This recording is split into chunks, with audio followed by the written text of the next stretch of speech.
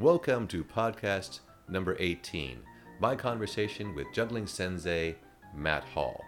Before we get to that, let's thank our sponsors for today. The first one is the IJA, International Jugglers Association. Information about this great group of jugglers can be found at juggle.org. And of course, all the past episodes of this podcast can be found on the eJuggle section of juggle.org. Also, my personal coaching website, braindrizzles.com. If you're thinking about being a professional, you're already a professional, working on custom material or trying to increase your creativity, come to me at braindrizzles.com and see what coaching can do for you.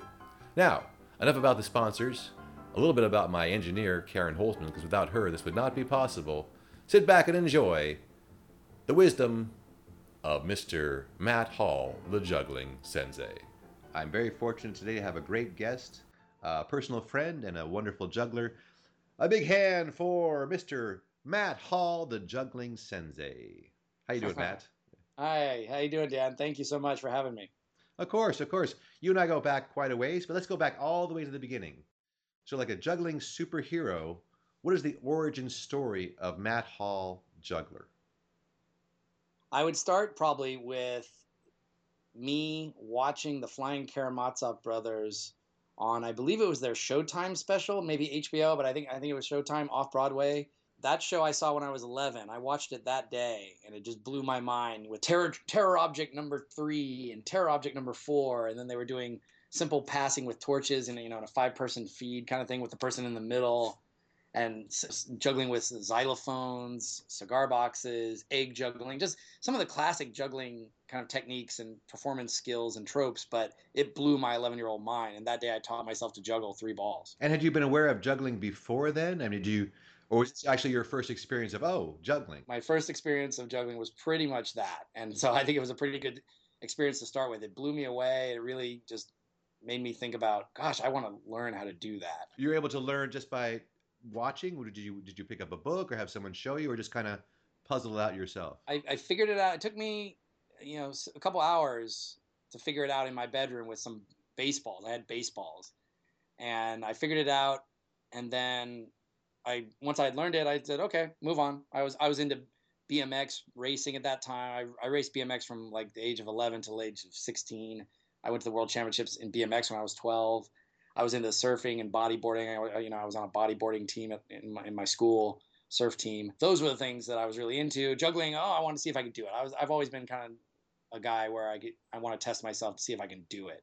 So once I learned how to do it and I knew how to do it, I said, okay, blah, whatever. And I didn't pick the balls up again for another 14 years or so. Oh, wow. So you learned at 11, and we're talking about like maybe 1980, 81, around there? Exactly. All right, so you put them down. You said, okay, here's a challenge for me. I'm going to learn to juggle. I watched this Flying Karamazov Brothers.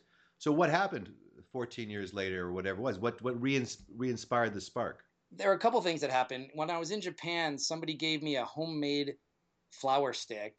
And so I once again wanted to see if I could learn how to do it because I saw some people doing like a propeller spin with it. And I was like, oh, that's kind of cool. It's magical. It's weightless. And so I learned how to do like an idol and a propeller. And that was just something I was doing while I was living in Japan, something fun in my spare time. Once again, I was still riding BMX then, flatland BMX, kind of like X Games style, half pipes, that kind of stuff. I was still into bikes. I was always into bikes, but when I did the flower stick, I was like, this is cool. It reminded me of how cool juggling and manipulation arts are. And then later, just before I left Japan in 96, I met a guy named Brian Hersey who showed me Mills Mess and how to do 4 balls at a workshop for teachers in Japan. And just over the course of that weekend, I tried it a little bit. He had some actual bean bags for juggling. I wasn't using baseballs or tennis balls. He actually had juggling bags. I think he had like Fergies, which is awesome. And then I could do 4 balls a little bit, and then I kind of put it away until I got back to the United States in 97. And what brought you to Japan? I know you've had a lifelong love with the Japanese culture and language, and you're a Japanese teacher. What started that, and how did you get to Japan at that time when you learned from Brian? Well, the first thing you should know is that I read the book Shogun by James Clavell when I was like 13 or 14, right? Shogun. Yep. And it's a fictional book, but it's a great book. It's a great yarn. Lots of great historical kind of anecdotes. And so I read that and I wanted to learn Japanese, but I had to wait because at my high school, they only offered French, which I took for 4 years. So when I got to college, I signed up for Japanese, and then my sophomore year, they sent me to Tokyo to spend my sophomore year at university in Tokyo. Then I came back for that and got hired after graduation to go back to Japan and work. I was there for about 3 years working for the Fukuoka prefectural government in their high school division. And then that led to a job eventually in Chicago at the Japanese consulate. And I was there for 2 years. And that's really what changed my life juggling wise, because every day at the consulate, during lunch, I'd go walk around the city or across the street and get something to eat in the Water Tower place on Michigan Avenue. And in the, what do you call it? The Sharper Image, WTTW Store of Knowledge, they had More Balls Than Most, a box set from More Balls Than Most, which is like Butterfingers in Britain, box set with a video. And I bought that plus Charlie Dancy's Encyclopedia of Ball Juggling. And that was it. That's really where everything changed for me. Yeah, that book became very important to you, and you set yourself a goal. Can you tell us what that goal was? My goal, once I started, I knew I could do a couple tricks in it. Obviously, Cascade and maybe a 4-ball fountain for a little bit. I didn't even realize that all the tricks had names, and it goes through them A through Z. So that's what I resolved to do. I said, I'm going to learn every trick in this book. I'm going to try and do it in order, but obviously I ran into some tricks I couldn't do right away, so I skipped them and then came back to them later. But eventually I had a little pencil check mark next to every trick in the book. Now, you're kind of known as a guy, a multi-prop artist. And at this time, are you just doing basically balls and maybe a little bit with the flower stick, or have you started to experiment with other props as well? Yes, when I was in Chicago, I went to the Navy Pier, which is kind of a touristy place, and they had a kind of a magic juggling kite store there. And I saw a girl doing a Chinese yo-yo there, and she was just doing some basic tricks, string climbs and stopover, stick releases and suicides. And I was like, oh, I got to get that. So I bought one of those, and it really was spending most of my time on balls because I had the Encyclopedia of Ball Juggling, and I spent my time on the Diablo. Those are the first two. I kind of put the flower stick aside for a while and came back to it later.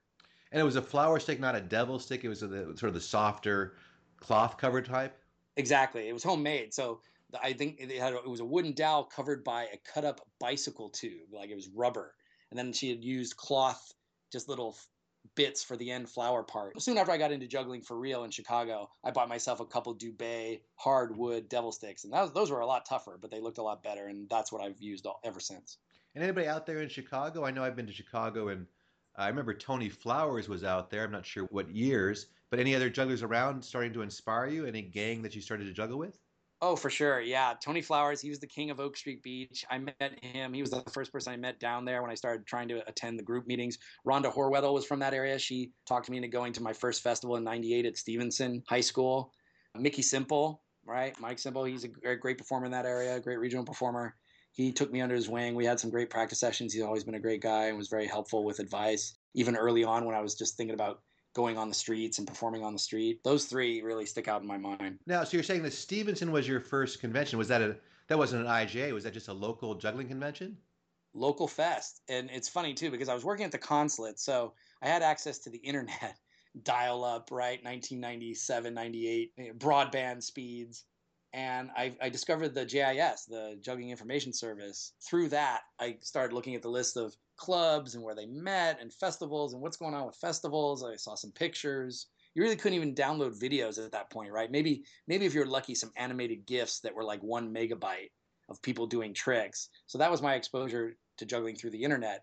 And I remember finding the listing for the Chicago Juggling Club, which essentially was the club that met on Oak Street Beach on the weekends. And I called Rhonda Horwedel because she was the name listed. It wasn't Tony Flowers listed as the contact. It was her phone number. I called her like on Friday at the consulate and said, hey, I want to come to the club. I want to come to the meeting. She goes, well, believe it or not, tomorrow literally is the Stevenson Festival. Instead of going down to Oak Street, we're all going to be at Stevenson High School. Why don't you drive out there and check it out? And it blew my mind. So who was out there? Anybody come from out of town? Any names we would know nowadays? Yes, I remember that Jay Gilligan, I believe, was there. It might have been the second year or third year I was at Stevenson, but he figures prominently in my early memories of juggling. And the first time I ever saw him live and took workshops from him was at Stevenson.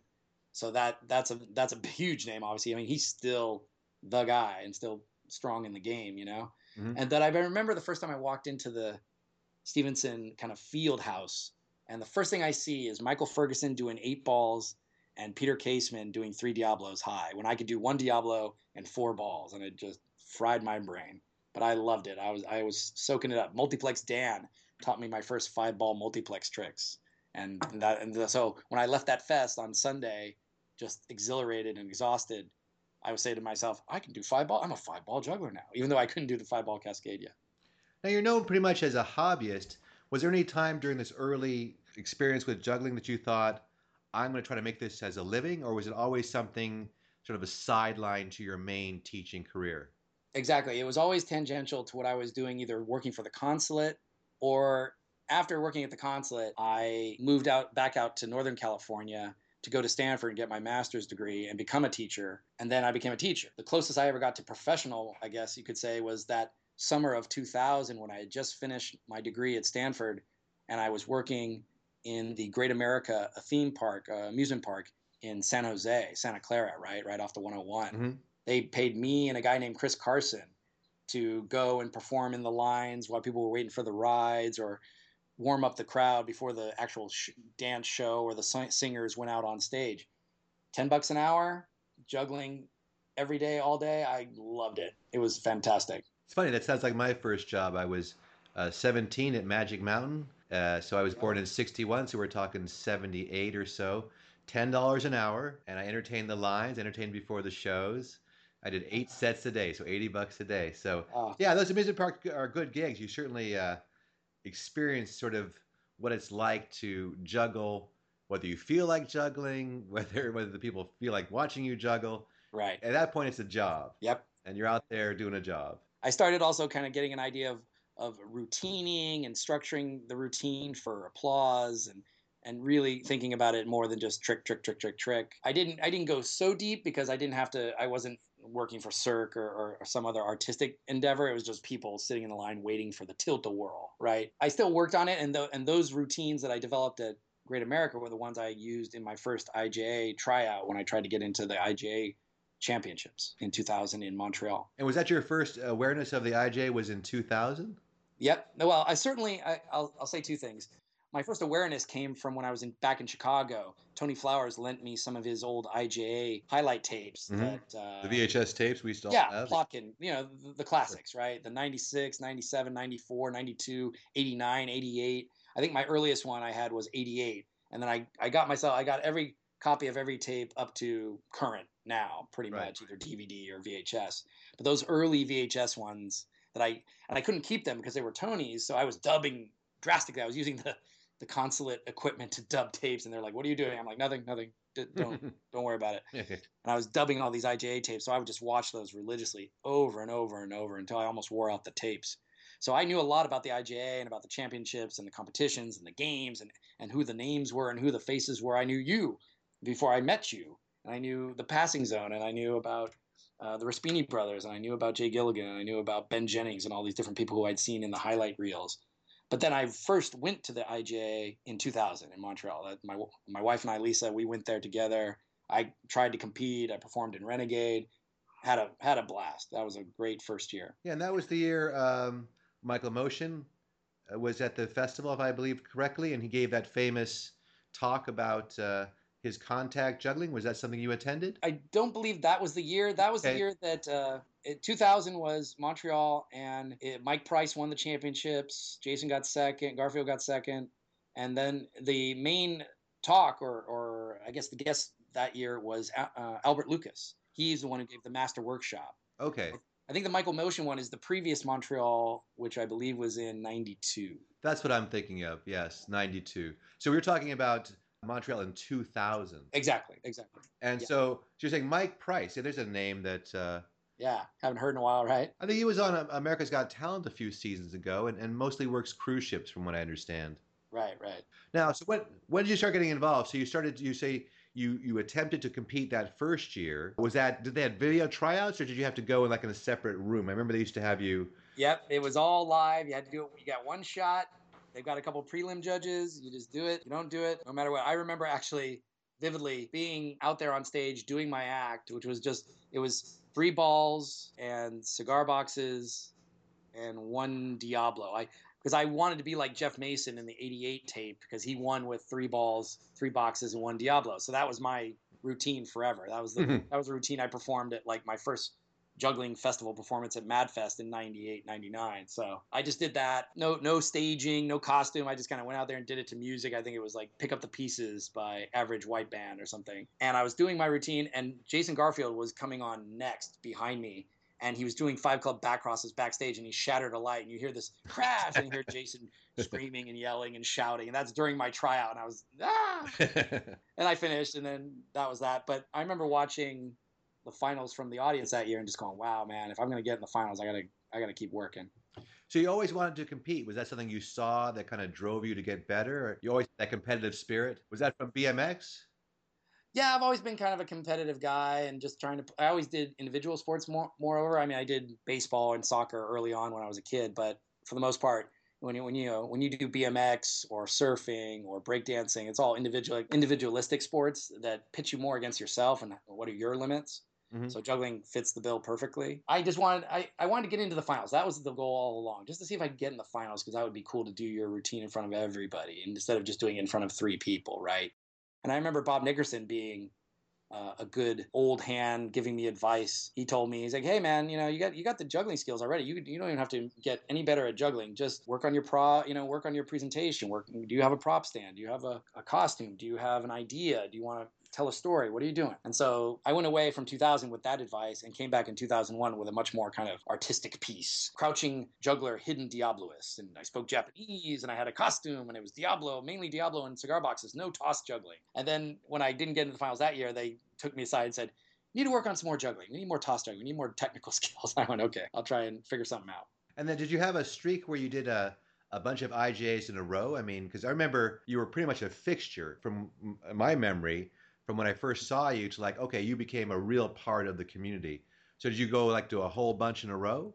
Just about, yeah. I would say from 2000 until, gee whiz, 2000 to 2007, that was unbroken, I believe. Or I might, no, I apologize. I missed 2002. Like, I always have these one gaps. Like, I missed 2002. That was the debut of Ryo Yabe when he won as a junior. And then I missed 2008. I seem to always miss the even years. I missed 2008. And then 2009, 2010, 2011, 2012, I went strong then. And then I've missed the last 3, actually. The one that's coming up in Quebec. It's amazing the sort of the journey we go on through the IGA. How first everything is new and we're unknown, and then we become sort of names ourselves. Yeah. But then at a certain point, either you start working or your real life takes over with your job, like with your teaching, Mm-hmm. and you say, well, I'm a juggler now, and it's important for me to go to the conventions, but it's important for me to work and have a real life as well. Now, in these early conventions, now you met some of the key players like Robert Nelson, and I know you certainly soon got involved like in Renegades and things like that, and also the Sure. workshops. Exactly. What did you think about this crazy community, and who are some of the people who really influenced you in your early IGA experiences? Well, you mentioned Robert Nelson. I've gotta go back to him again. In fact, I'm wearing his memorial shirt right now. As we can't see this, we're skyping, but Yeah, those are available at the Buskers Hall of Fame, if I'm not yeah, mistaken. he's the guy. Yeah. He's the guy who convinced me to jettison a routine I had been working on for a long time in 2002, 2003, and go back to my roots and be a juggler and be a breakdancer and be a b-boy, be who I was, and stop trying to be someone I wasn't. At the time, I was working on kind of a club bounce routine, wearing all black. I was even growing out a beard to be darker. I was using the music live, which Jay Gilligan used in his EJC performances. I was basically just trying to copy Jay's Right. that kind of artiste style, where no smiling, no this, and I performed it at the Seattle Festival. At that point, I was getting invited to a couple festivals, and I went to the Seattle Festival with that routine. I'd already been to the Seattle Festival a couple times. The first one being in 2000 with you. We did some tennis ball in Cannes. But then when I went to the 2002 festival, I did that dark routine and just sucked. It was horrible. And I came backstage really disappointed. And Nelson was there, and he took me and Root Berry out for drinks afterwards. And he was like, "Let me just tell you some stories, man." And we just sat there and did shots. And he told us all the stories of his failures and some really funny stories. And then he just looked at me and said, why are you doing what you're doing? You got to be you. I got to be me, and you got to be you. So after he gave me that advice, my wife said, well, you breakdance. Why don't you try and mix breakdancing and juggling and use the music that you like to listen to when you're juggling? And So that eventually became the routine that I used in 2003 to get the silver medal. And that was that, like I said, all that ties to Robert Nelson. You're someone who gets invited to a lot of festivals. How did that happen? Was it because people saw you so involved in the different aspects? I mean, normally you would think that the festivals would go after maybe what they'd call a name professional. But Right. here you are, basically a hobbyist, but you became sort of known as a guy that would improve the festival. If you invite Matt Hall, he will make the festival better. Not just the shows, but just the hang, being with the people, doing the workshops.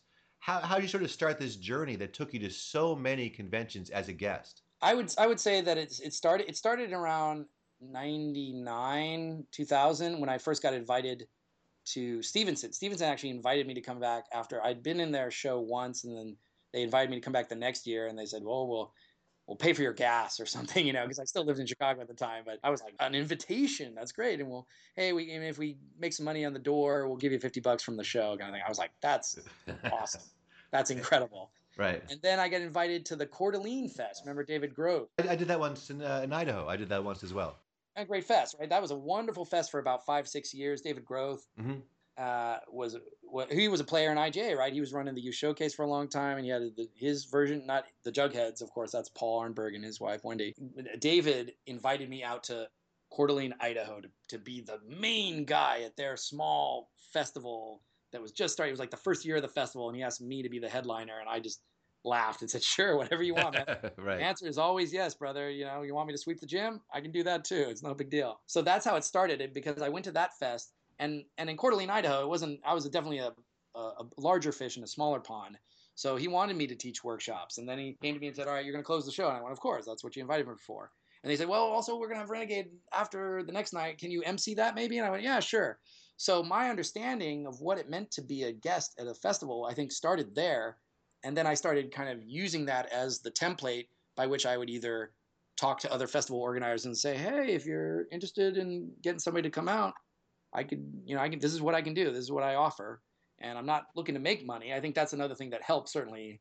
Like you say, I'm the best festival invite in my price range, because I usually don't ask for a lot of money, because I have a career. I have my own money. But I just don't want to lose money, right? Give me a place to crash. Give me some food. For the most part, that works for me. Now, you're known as a very good workshop leader. Can you give us a couple tips, like what makes a good workshop, and if someone's doing a workshop in the future, some things they might want to do to make it better? Certainly. And it all ties to the training I received at Stanford as being a teacher, things about differentiating your instruction so that different skill sets, right? Heterogeneous skill grouping, as they call it. If somebody's in your workshop that came there that's just a beginner, if I'm teaching a Diablo workshop, usually it's going to be a more advanced level. But if I can come up with an easy version of the trick I'm teaching and maybe a little slightly harder version, and then the actual version of the trick that I want to teach, and scaffold people to success with each one of those tricks, then everybody walks away with something. So you want it to be hands-on, you want it to be differentiated, you want it to be kind of organized and focused on the student, not just about you. That's something I definitely changed over time in my workshop mentality and philosophy, because when I was early on in trying to teach workshops, I was also trying to prove what a stud juggler I was, that I was the guy that earned the right to teach the workshop, and that I'm teaching the workshop because I'm such a great juggler. That changed more and more to making sure that everybody walked away with being the best juggler they could be. That ultimately that's what people loved about the workshops. And so I did that. And to that end, I also started creating these handouts and worksheets that whenever I go into a workshop now, people are going to walk away with something tangible in their hand, a piece of paper or a download that they can use to review the workshop material, because not everybody can remember everything. Not everybody takes notes the same way, but I'm going to have the entire itinerary of our journey, our entire lesson plan laid out, and just give it to you at the beginning, and then people can follow along at their own pace. And that's another thing, pacing. You want to make it user friendly so that everybody can follow along and not get lost. And for the most part, I feel like I've had a good time doing those things. You also had some teaching experiences outside of the IGA. One that strikes me as interesting is you were able to coach for Cirque du Soleil. What was that experience like? I have to give thanks to Steve Regatz, who once again was another IGA kind of player. I read his articles on the on the Juggling Information Service way back in the day, and I can't remember. I think we met at like the Urbana Champaign Juggling Festival way back in 99 or something at Chris LaRue's house or something. But I met Regatz, and then we just kind of would communicate with each other every once in a while, digitally, electronically, through email and so forth. There's a guy who knows the game. He was with Quidam, and then he asked me in 2006 to go to LA where he was. I was up in Northern California. He said, "Come on down to LA. We'll fly you and Lisa down, and I want you to kind of school these Chinese girls who are from the Beijing circus in the new style of Diablo." Because at that point, 2003 to 2006, that's when the Mad French Posse and everybody else and some Japanese players really revolutionized Diablo, where it changed irrevocably, with everybody starting to do 3 Diablos low and start doing Vertax or Excalibur, the horizontal style play. None of these girls knew any of that. And I was in there kind of at the ground floor with Mad French Posse because I had been with them at the 2003 EJC in Svendborg, Denmark. So I was there with them and kind of keeping pace with them for a while. They soon left me in their dust, of course. But, I knew the stuff. I knew the methodology. I had the new hotness. So yeah. Steve brought me down to teach the girls in Quidam. We came down for a weekend. They let us hang out backstage. We trained them on the off days for just a day or two, and then that was it. But then in 2011, he was still back with the tour, and he said, I want you to come out again to Sacramento. I want you to drive out to Sacramento, meet us during that. I'm going to teach. Now we have a new show with a new Diablo act. It's still Chinese girls, but now it's not 12-year-olds and 13-year-olds. It's 18 to 23-year-olds. We've kind of changed the music. We've changed the costumes. We've changed some of the tricks. We've added Vertax and Excalibur and all this different stuff. I want you to come out and look at it, give us some more feedback, and maybe show us some new flavor, just like you did in 2006, because that helped us change the show in the 5 years since then. So I did that, and it went so well. They said, "Dude, you just need to come out, meet us on tour, and hang with us for a week or two in Providence, Rhode Island." And then you also coached, I'm not sure exactly what the story is, but with the Passing Zone, were you their cigar box coach for their cigar box routine? Exactly. That was in 2006 as well. Like 2006 was a great year, right? I get the Passing Zone gig, I get the Cirque gig. The way that worked out is that John and Owen were working on, they wanted to do a cigar box routine in their corporate show. And they asked Jeffrey Damon and I to come and meet with them. And first it started off with Jeff Damon and I seeing what was possible between partners with cigar boxes, because it hadn't been tested too much. Like Double Trouble had done a lot of stuff, I think, prior to that.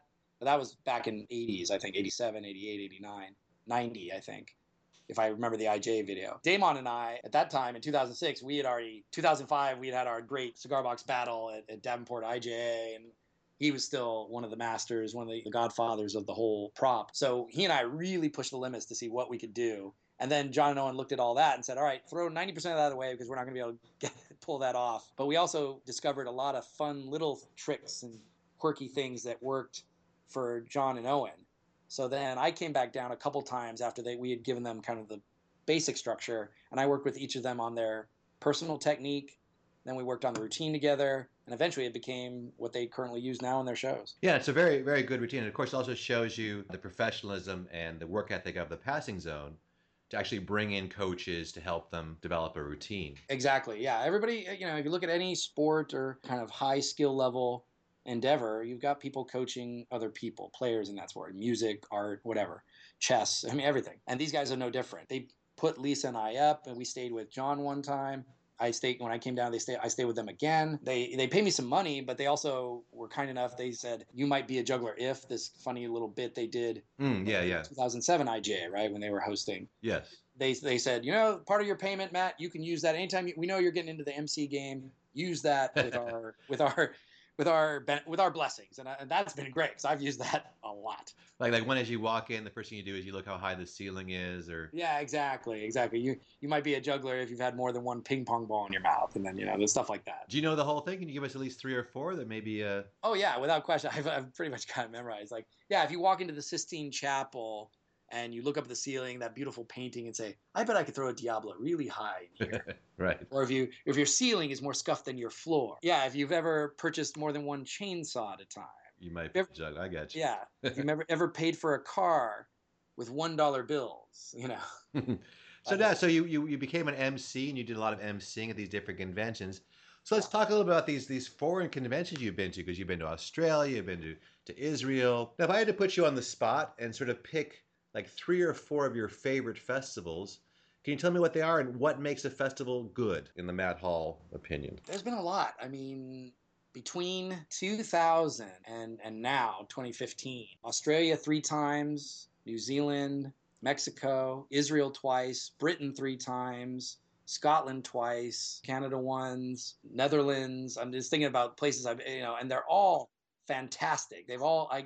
they're stuck in my memory how good they were. But if I really had to kind of pick a top five, I would have to say that the EJC have been fantastic. Both times I've been, I've only been twice, but both times I've been really lucky. And I've heard of EJCs that weren't as good, that maybe the location was off or the organization didn't work out.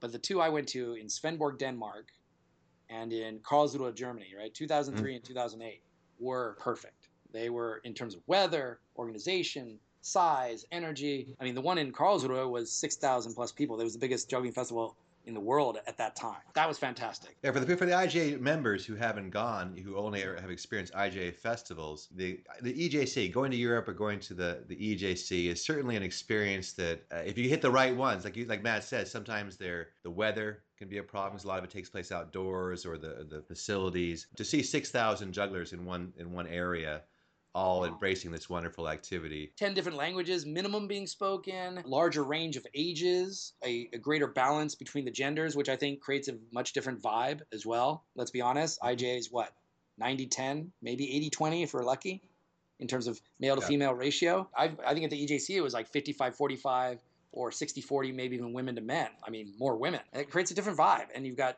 more props being represented. Obviously, if you've got more people, you've got more skills being represented.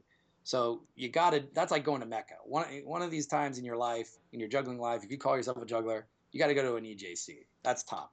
Yeah, I think there's more jugglers. Maybe the per juggler skill level is less than the IJA. I mean, maybe on the per juggler basis, the IJA jugglers are perhaps stronger technically, and there's probably a bigger sort of flow community of hula hooping and poi, and also just sort of more of like people who embrace new circus. So it almost seems like sort of a more Burning Man vibe, where it's about the community and the overall aesthetic of the activity than just, hey, let's juggle in this gym space and have our competitions. Yeah, ironically, it's the difference I see between a performance-based community and a competition-based community. Because every night at the EJC, you're have an open stage, and even though they call it open, it's really like a gala show, because they've got so many people who are, between 6,000 people, you can find 12 acts a night that are polished and good. From just pick each country, and you can have 10 people from the 10 best people from that country can do a show, and they've done that before. So every night you're going to be treated to really great acts, and that's what motivates people. And every night at IJA you're treated to good acts but it's part of a competition. So it's a different vibe and a different mindset. We're definitely big into competition. And more sporting feel, and like you see more guys like wearing shorts and T-shirts in the IJA. You'll see more people like wearing leopard skin leggings with a vest with no shirt. And exactly. And that's not to say that there's not competition at EJC, and that's not to say that there's no artistry at IJA. You can find both at both places. But that's the impression I've come away with in the two events that I've actually attended, as well as knowing everybody who goes there. I know a lot of people in that scene. They share their experiences with me, or I look at their pictures on Facebook, or I talk to them afterwards, and they tell me, oh, this was good, this was not. And it jives with what I'm saying. And that's certainly one thing you look at, like what makes a great festival is the number of attendees. Like if you go to a festival, like, oh, there was 30 people. Yeah. It's going to be good, but it's not going to be good like, oh, yeah, there was 6,000 people. Exactly. If you've only gone to IJA or any fest in North America for that matter, where you're really dealing with just three digits, then going to an EJC, or my next choice, which I'd say is Israel, which is 1,000, 2,000. If you count the families, if you count just the jugglers, it's probably 1,000. But if you count the families who come with the jugglers, it's probably 3,000 people at that place. Well, the thing about Israel is it takes place in a beautiful camping area, so people sort of plan their vacation and can bring their families, because there's like not just juggling, but there's beautiful swimming in these wonderful lakes. Exactly. That river. Yeah, that's Gan Hashlosha. It's like 2 hours outside of Tel Aviv. I went in 2006 and again in 2011. Both times, magical, magnificent, wonderful. The Israelis are wonderful hosts, great friends, super passionate about juggling. I taught 10, 11 workshops each time I went, and just was drained. Anytime it was supposed to be a 60-minute workshop, and it goes for 90 afterwards, because even though the other workshops are starting and the guys are looking at you and yelling at you, stop teaching your workshop, we need the space for somebody else. The people will say, well, let's go outside in the grass and we'll just keep going, because they're so hungry for it and they love it. Yeah, I did that one this year actually as the MC, and it was a fantastic experience. And a big shout out to Ori Roth and all the organizers. Yeah, Ron Ataski, Ori Roth, all those guys, the Shiltons, Robert Shilton, and the rest of them, man, they do a great job. They put on a great event. It's amazing, and especially because it's isolated. They have to bring all that stuff in, truck it all in, and kind of set it up and get everybody there. They have to get all their guests from because they invite guests from all over the world, and they got to pick them up at the airport and get them all there and put them up, and it's fantastic. The first year I was there with Maxime Komaro, Trespass, Get the Shoe. Big hitters. It's a good company. Pretty good, yeah. And then me, right? Which one of these is not like the other, right? Well, yeah, so you created this identity of like, okay, maybe you're not going to headline a big gala show. Yeah. If you have Get the Shoe and you have Matt Hall, between the two of you guys, I think Get the Shoe is going to headline, and you're a lesser performance act. But the fact that you were able to kind of create this identity as a go-to festival edition, being a hobbyist, you've had such a wonderful run through all these conventions. So we got two. So we have a couple EJCs. Israel for sure. Israel for sure. Give us just a couple more, and then we'll move on to our next subject. Okay, then I gotta say that the Australian New Zealand Fest, I'm gonna lump them all together, but because they are different. Like the Sydney Fest in 2006 was great with Mark Douglas and them, and then the Auckland Fest this in 2012 in New Zealand, fantastic. That was amazing. I also want to go back to the Melbourne with Christian Parr. That in 2009 in Melbourne, that was pretty special. That was they ran a great fest. Just the Australian Fest in general, and once again, I don't want to cause any hurt feelings between New Zealand and Australia. Of course, they are different, but the vibe is it's just about fun. They're not huge fests.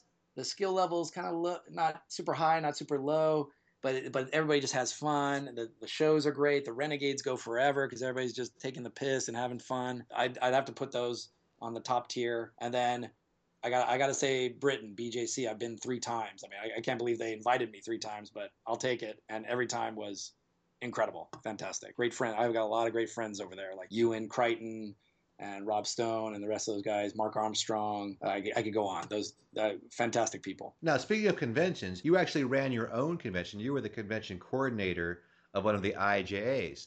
That took place. Where did that take place again? That was in Winston-Salem, our third visit to Winston-Salem, yes. Now, what was that experience like for you? I know, and how did you end up becoming the coordinator? It started out with me being on the IJ board. I ran for election in 2010. I believe that was the Minnesota Fest. It was definitely Minnesota. It was 2010. I ran for the board, got picked, so I was on the board. And then right around 2011, when we were looking at, okay, who's going to take the 2012 Fest, it's a year before, and Lisa and I talked about it and said, yeah, why don't you give it a shot? Let's do it. You've always talked about it. You've got some ideas for performers and how you want to structure things. And so I said yes. And I remember at the time, the IJA was paying anywhere upwards between $5 to $8 grand, if I remember correctly. I think Mike Sullivan got something like that for his previous fest. Maybe not. But I said, oh, yeah, wow, that's a lot of money. I can do that.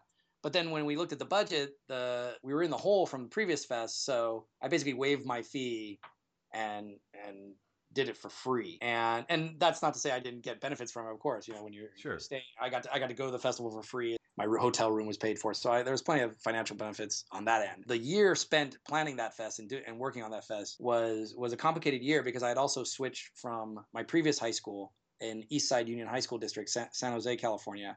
I was teaching at Silver Creek High School for 11 years, just doing Japanese. I moved to my new high school in Palo Alto High School. And then I was teaching Japanese, but I was also part of the admin team. I was running student activities, which is like prom, graduation, freshman orientation, all the dances, everything like that. And so I spent that year both trying to do the festival, long distance, because it's in Winston-Salem, and trying to adjust to my new master's in Palo Alto. And that was a tough year. To be honest, I think I dropped the ball in several areas as far as the fest was concerned. But I had a lot of good people to work with on the team. You know, Aaron, Kevin, a lot of those people backed me up, and as luck would turn out, it ended up being a good fest. I think, and we certainly didn't lose money. I think when I last heard from the previous board members who kind of looked at the numbers, we either broke even or we made like $5 grand. I think that was the final judgment on that fest, and the turnout was good. Like the numbers weren't huge, like 300, 400 in that area. I think I was happy because for the most part it went well, and we were able to bring over some great people. Chief in my mind right off the bat Pavel Zvukovic, and EAEO, those guys, Jordan De Kuiper and Sander De Kuiper and Eric Longakel. And Ryan Malores, of course, from Mad Skills and Ministry of Manipulation.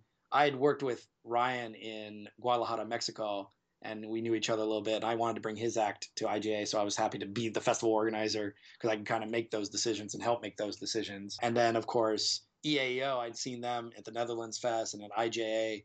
Pardon me, EJC in Svendborg, Denmark, way back in 2003. So 9 years later, I was begging them to come to the IJA festival, and we made it happen. And like I said, their performances in the Cascade of Stars are still some of the highlights for me from that fest. Let's say you had a festival coming up that you're the director, let's say next year. Who are some of the dream acts that you think you would bring in? Maybe people that the IJA hasn't seen or maybe they're not aware of, or just people who you would be passionate about to have them in a show. Let's sort of put together a dream show. What would the opening act? Who would you think of as a great opener for your dream show? Opening's tough.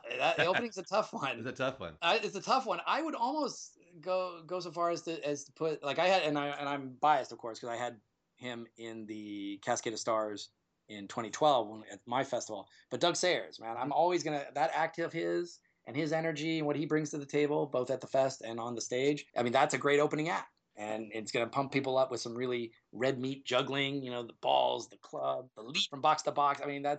That's a great, that might almost be too high an opener. But if we're doing Dream Team, then I can pick anybody I want. Of course. If I could pick some other people, I think definitely Francois Rocher. I still love her artistry. Once again, I'm kind of old school. Sure. I wish Luke Wilson was still around because he was the master. I might probably have him MC. It'd either be him or you MCing, I think. I'd probably put Luke Burridge in there somewhere because he's got so many different things he can call upon. He's got a wide range of skills, and he's a good MC. If not in the show, he's going to be maybe the MC, or he's going to run Renegade afterwards. If I was putting together my dream team, he's definitely a player. Of course, you got to go with Wes and Tony and Patrick and those guys. If you don't have those guys, you're going to piss off 90% of the juggling world because they're the favorites, right? Everybody loves those guys. Yeah, like in Israel, they did the first, Wes and Patrick did the first half of the show. And they did a solid 45 minutes of just, and then they came and did, each an individual piece in the second half of the show. Those guys they are the future of juggling. And I was very impressed by their performances and their overall character as people as well. They really are carrying juggling into the future very well. Any show I have in the future, I'd, of course, love to have any of those guys. You got to have them. And then I bounce around all over the place, right? Like Marcus Footner is great with Devil Sticks. If I'm going to pick props and everything, I like Tony Freeborg, with Diablo. With Diablo, he's great. But I just saw another video recently of William Wei Liang. Remember him from WJF and IJA. His stuff now, he's been with Cirque for a while, and it's even better. Like, he, in my opinion, has got the cleanest solo Diablo act on the planet.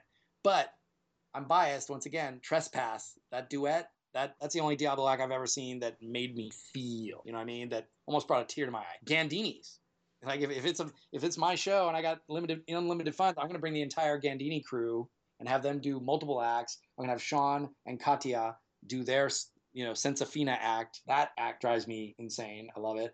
And then, but I've also got, Stefan Singh and Christiana, which we had before as well. Have you ever had Eric Bates at an IJ? Has Eric Bates ever been to an IJ? I don't think he has. That boggles my mind. He's the best cigar boxer on the planet right now. It's not even close. There's some Japanese guys who are very impressive, but when I saw his show performance, his act, no denying the and plus with the training and the presence he has, wow. Eric Bates, we'll put a picture and a link to him because we both love cigar boxes and he's the man. Everybody took it their own way, right? Like I think Jeffrey Damont took it for a while and pushed it and ran with it, and Sean McKinney added his own flavor, that West Coast style that you and me and Tim Kelly kind of picked up on. We added our pieces. The Japanese, of course, then took it, like Daisuke Hagiwara-san, those guys with Ohako, the video way back when, they added it. And now the Japanese, I think, are moving it even further. There's more. If you go to a Japanese juggling festival, and I haven't been to one yet, but I've seen enough video and I've talked to enough people, that it's not like there's just 3 or 4 or 5 people at the Cigar Box workshop or like 6 people jamming in the gym. It's like 30 people, 40 people all just jamming, and they're all good. and they're all pushing each other. I've seen some wonderful Japanese jugglers. The creativity, the experimental nature of what they do, with whether it's shaker cups or cigar boxes, or it's crazy. Watch the ball videos on Instagram these days coming out of some of those guys. Kota Ohashi, I think it is. And yeah, it's next level stuff. It's really next. They're combining the best of new and old school side swap with manipulation, with freezes, all kinds of crazy stuff. Let's switch to the end now. Who is your closing act? Who is your headliner? Who are you bringing in to be the big gun at the end? Well, once again, if it's a dream team, Yeah, I'm gonna pull Anthony Gatto out of retirement and make him do his Monte Carlo act or something, right? The one that's a good choice. that's one for sure. Or when I think of Get the Shoe or EAO, those guys, and when you're talking the best of the European style that isn't too esoteric, that nobody gets anything out of it, but isn't too just macho and postury, just entertaining, just fun and entertaining. Those two acts, man. Get the Shoe and Johan and Florian, and then of course the whole crew from EAO. I can't praise them enough, man. Well, I think it's that combination that we both like. There's this idea of the sort of Albert Lucas, Dick Franco, straightforward style. But then for a while there, you had like when the Peapots came to the IJ or some of Team RDL, where it didn't seem as accessible or entertainment based. Then you have an act like Get the Shoe, who pretty much works a lot of the German variety shows. And it's basically a show-based routine with the music and the sound effects. And when you combine great juggling with this idea of how do we make this as entertaining as possible, given that it's juggling in the parameters of the tricks we're doing, you can come up with some pretty impressive. Like I like Paul Ponce, I think, is another example of great skill, great movement, and is just a dynamic, great headliner type act. Exactly. I like Chuan Lee is another one of my favorites with the hats. Yeah, Tai Tojo. I'm looking at his stuff now. He's pushing it. Yeah, like if you can't get Anthony, Ty's starting to kind of fill that void where he's really pushing the numbers and doing some crazy stuff live, consistently, cleanly. You know what I mean? That really crisp delivery that he has. And then what and we could have another show that was just all comedy. I'm gonna put Ivan there. I'm sorry, I'm gonna put Ivan there. He's one of the biggest players right now solo. Well, I always thought they should have kind of like a comedy club night and sort of have like, hey, here's Danger Committee, and yeah, just have a fun night of comedy. And of course, you're a big fan of Team Rootberry because you came up with those guys as well. 2003, man, I'll never forget. Reno, it was magical. Yeah, that was the year you came in what, second or third? I came in second. Bill won it, and then they won teams. Yeah, you guys were all hanging out together, and it was a nice. Yeah, we trained together, and they also got the People's Choice that year. And speaking of training, let's get to some tips about practicing. Like what sort of a Matt Hall practice regime, and what have you found out about practicing that you can kind of turn around and tell other people that might be effective to make their practicing more efficient? In my experience, given that I kind of tried to devote myself to several props, master of several, familiar with several, master of none, my issue was always finding enough time to devote to each and every prop. And that was good in the sense that if one got boring, I pick up the other one and really push it hard and play with it. So variety, it definitely adds spice, so you don't get burned out as quickly. I think you don't get bored, but it does prohibit you from progressing. If you just want, you're gonna have to make a choice time-wise. If you really want to focus on one routine or one act or one prop, then maybe you have to neglect some other props. So that's a choice you have to make. But as far as having multiple props to choose from when you want to practice, that's always good. I think variety and newness keeps us happy and keeps us excited about learning. Even to people who are dedicated to just maybe balls or clubs, why not pick up rings? Why not pick up Diablo? Things like that. You'll have a good time, and it'll kind of cleanse the palate, and then you can go back to your actual practice. That's one way to look at it. Two, I had to truncate everything because once again, I'm teaching 12 to 14 hours a day, 10 months a year. I got a wife, I got 3 cats. I got to find time. So what I did was modify things from other coaches that I knew to work. For example, the pyramid style practice where you're doing 25 repetitions or 20 repetitions and 10 repetitions and 5 repetitions and 1 repetition of the various number of balls or clubs or what have you. I made a mini pyramid that still gave me some good practice and a structure, but didn't take as long. It just literally didn't take as long because it wasn't as many throws. Instead of doing 20, 10, 5, 1, I would do something like 10, 5, 3, 1. That chops it down a little bit. That when you're trying to practice a pyramid with several different tricks, with several different props, cutting down, just paring off the fat helps a little bit. So for me, that's a time saver, but it still makes my practice Let's talk a little about this pyramid. Let's say you're wanting to learn 7 balls. So give us an example of how you'd use this pyramid method with something like learning to do a better 7 ball cascade. Well, for example, at the bottom, I'd start with flashes. I'd just do 10 flashes of 7 balls, 7 throws, 7 catches, done. Hmm. And then I'd maybe bump it up maybe 2 or 4 throws, depending. If I was just really beginning, then I'd just bump it up 2. So instead of 10 attempts of 7 throws, then 5 attempts of 9 throws, just 2 more throws. And then I'd go to 3 attempts of maybe 11 throws. And then I'd go to 1 attempt of 13 throws. And I just keep working on that. And that's going to save me some time because I'm not doing as many repetitions. I'm not just running to failure every time and blasting and having collisions and picking up all these balls. I'm just going to do it nice and short and sweet. And then when I get to that 1 attempt, whether I make it or not, I move on to another pyramid or a different prop and start practicing other things that need time and attention.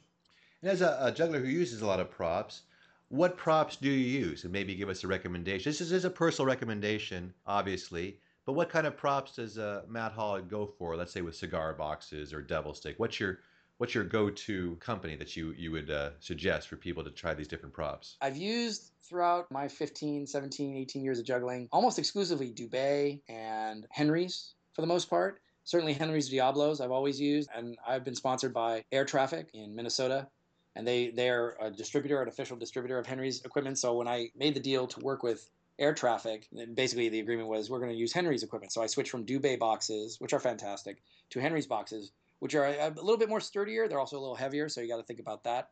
But I was using all Henry's equipment as for Diablo, and Henry's clubs, of course, fantastic. I'd used Renegade clubs for a long time, and they're good too. They're really sturdy. They make a great club. But I switched to Henry's, and I really like the pirouettes and the Delphins. The Delphins especially are fantastic. The balls I've always stayed with. Even when I was negotiating kind of what equipment I would use for Henry's, I said I didn't want to use Henry's balls. I'm going to stick with Nord's. John Nord out of Texas makes those homemade balls that are fantastic. And I've used those. I've used G balls.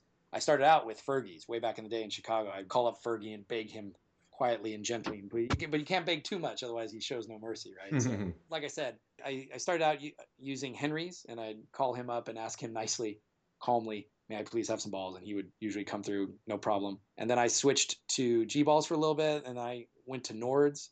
Eventually, John Nord makes a great bag. His website is jugglingthingies.com, I think. You can look it up. And I've used those for at least 10, 12 years. They're really durable, really fun. I've always used those. I'm going to continue to use those. And then other props, Devil Stick, I've always used Dubé Devil Sticks. Like I said, cigar boxes, Dubé cigar boxes, or Henry's for the most part. I know there's some Japanese brands that are actually pretty good. They're a little smaller, and they look really good. Tennis ball and can, Dunlop 4 Championship, filled with water. Love those. I got a 4-ball and a can now. So in my act now with my tennis ball, I finish with 5-object cascade. That's something new, which for me is rare because I've been neglecting the practice and juggling in the last couple years. So learning to do 5 objects with the can and playing with that has been really fun the last year or so. And then last but not least, kendama, Shin Fuji, or a Mugen. Matt Sweets Jorgensen would know what I'm talking about. That's something worth commenting on, is that kendama has blown up. Sometimes you're like somewhere and you see a kid, you're like, oh, he's got a kendama. He's actually walking around with a kendama. Yeah, no, my wife and I were down at Disneyland 3 weeks ago for our 10th wedding anniversary, and they had on Disney what they call downtown Disney, which is just a big avenue of shops, shopping street, and everybody just walks through the thoroughfare. And they have the little kiosks, right? You can get some rings or do this. And the Dunkin' kiosk was more kendama than yo-yos. And the people that were working it, most of the time I saw them using the kendama. And I remember being in Britain in 2004 teaching kendama workshops to the Void and all those guys who ended up making the BKA, and now it's just huge. And they're all like, the Void is like 6th-degree black belt now, tested in Japan.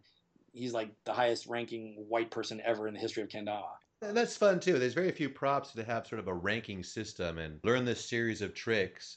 It has sort of a whole methodology that most juggling doesn't have. Right. No, it's one of the tougher props I've ever used. And that's saying a lot given all the juggling I've done with balls, clubs, rings, Diablo, cigar boxes. The kendama it's tough to perform. It's tough to entertain with it. And it's just tough to execute. The World Championships are going on right now, I think, in Japan. Sweets from Sweets Kendama, Matt Jorgensen, took like a group of 10 guys over there, and they're there right now just going crazy. All right, so we're getting towards the end. I'm going to give you some rapid fire questions. We'll wrap it up in a couple of minutes. I'm ready. Okay, so Matt Hall, he's on a ship. The ship is sinking. He can grab one prop. Out of all the props you do, what does Matt Hall grab? I grab the juggling balls for sure. I'm just gonna go on that desert island and play with site swaps for the rest of my life. How many you need? You need 9 of them? 7 of them? I'd probably grab 9 just in case I broke 1 or 2. Sure, just in case, or maybe you're on that desert island long enough and you try to go over some long numbers runs. Now, of course, I have to ask, where has Matt Hall been? I mean, for the last 3 or 4 years, you haven't been to a festival and you sort of dropped a little bit out of sight in the juggling community. What's going on, Matt Hall? Absolutely, yeah. I primarily life intrudes. I think that's the phrase I'd use. I've been focusing on my teaching at Pali. I moved to Pali partially because I wanted to kind of work on my teaching. In a poor school district, it's hard to work on your teaching because there's no money for training and no money for equipment and books and so forth. So moving to Pali, I kind of sold out to the man. That's Palo Alto you're talking about? Yeah, exactly. Pali is what we call Palo Alto High School. Yeah, I never heard Pali, but I'm not a local there. So. Yeah, moving to Pali required a higher level of commitment from me to be a teacher and to be devoted to my craft as being an educator and being a teacher. And I've paid that price. And I'm glad I paid it because I'm probably a better teacher than I ever have been. I'm starting my 17th year, 18th year as a teacher. I want to spend that last 15 years of my career being a really good Japanese teacher and being a good educator. That's the decision I made, and that's fine. And the one thing I regret about it is that it's taken me away from juggling to the degree that where I used to do it. But at the same time, I still got to go to the Poconos Fest that Kim Laird put together. That was a great local fest last year. I got invited to the Mad Skills Fest in Vancouver. This summer I didn't get a chance to go. We didn't make it happen, but maybe next year I'll do that. I got a nibble from Dubai to go perform in Dubai, so that might happen. And then I'm going to the Kansas City Juggling Festival on October 2nd. So I'm still making moves, just a little bit quieter, I'm not actively pursuing or writing festivals like I used to. And that was something that I didn't mention before, but I didn't just wait and sit back and wait for invitations to roll in either from international or local festivals. I would often call them, write them, email them, and just say, hey, I don't want to be presumptuous, but if you got the money and this is what I offer, if you're interested, let's make it happen. It'll be as long as it's win-win for both. I'm still out there kind of looking at those things. I would love, I'm going to put in a shameless plug right now. Brianza, Italy, if you're out there and you're listening to this, I would love to come to your festival and I'll make it worth your while, brother. Well, that's great. And it's so refreshing to hear that you still have passion for it. Like you say, your real life has intruded. You have to sort of prioritize, but I could still hear that. I can still hear the love of juggling in your heart. And that gives me encouragement for the future of all the people who can experience the teaching and wisdom of Matt Hall. And speaking of wisdom, thank you. Let's sum it up with one last word of wisdom from Matt Hall. Do you have kind of a credo that you live by? Anything that you can impart to help up-and-coming jugglers? Certainly. The first thing I would probably say is don't be afraid to ask questions of your betters, of your quote-unquote superiors, because I feel kind of like I've been very fortunate to have friends, mentors, and teachers, inadvertently or deliberately. People like yourself, Luke Wilson, Jay Gilligan, Robert Nelson, all these people, Root Berry, Ivan, the Passing Zone. These are people who are, I feel like I'm Forrest Gump and I'm walking through your lives and I'm just kind of peeling off a little piece of learning and wisdom from you guys, because you guys are the professionals. You guys are the pros. You're the entertainers. And I have been a hobbyist, let's be honest. But I've never been afraid to ask questions or say, gee, you guys are awesome. Can I ask you a question? And you guys have always been more than willing to answer my questions or to guide me in the right direction or point out something that I could do better. That's always been the case. And in the juggling community in general, I think you see that. And that's wonderful. That's number one. And two, of course, tying to the first one, what you receive as a gift, give as a gift. When you rise up, when you get your skills, when you learn that trick, don't forget to teach it to somebody else who's coming up and wants to learn it too, right? Somebody helped me learn 5-ball Mills Mess, and now I help people learn 5-ball Mills Mess, for example. And somebody helped me get my first gig at a juggling festival, and I've helped other people write those first letters, those scary first letters, introducing yourself to a juggling festival director or organizer saying, hey, will you invite me? That can be tough, and I've helped some people with that. And now I see them, and they're out there getting fest gigs. Well, Matt, thanks for sharing your time with us here on the Drop Everything podcast and sharing your wisdom with the jugglers. I look forward to seeing you at future festivals and hanging out with you and jamming. Definitely. I definitely look forward to it, yeah. I'll even come out to Pali. Come out to Pali, yeah. Or, hey, Kansas City, man, it's going to be a great fest, October 2nd. It's going to be a good one. I think you're on that one by yourself. I got some jobs coming up, but thanks again. This is all the time we have now for Drop Everything number 18 with Juggling Sensei, Matt Hall. Thanks, Matt. Thanks, Dan. No, thank you. I hope you enjoyed podcast number 18 of the Drop Everything podcast. That was my conversation with juggling sensei Matt Hall. I love to talk to people who are passionate about juggling, and no one has a greater passion for juggling than Matt Hall. So thanks, Matt, for being part of the Drop Everything podcast. And thanks also to our sponsors, the IJA, that stands for International Jugglers Association. You can join this fine group of jugglers at juggle.org. Also, my personal coaching website, braindrizzles.com. For your coaching and career needs, come to braindrizzles.com. A big thanks to my engineer, Karen Holzman, to all the listeners. Drop everything except when you're juggling.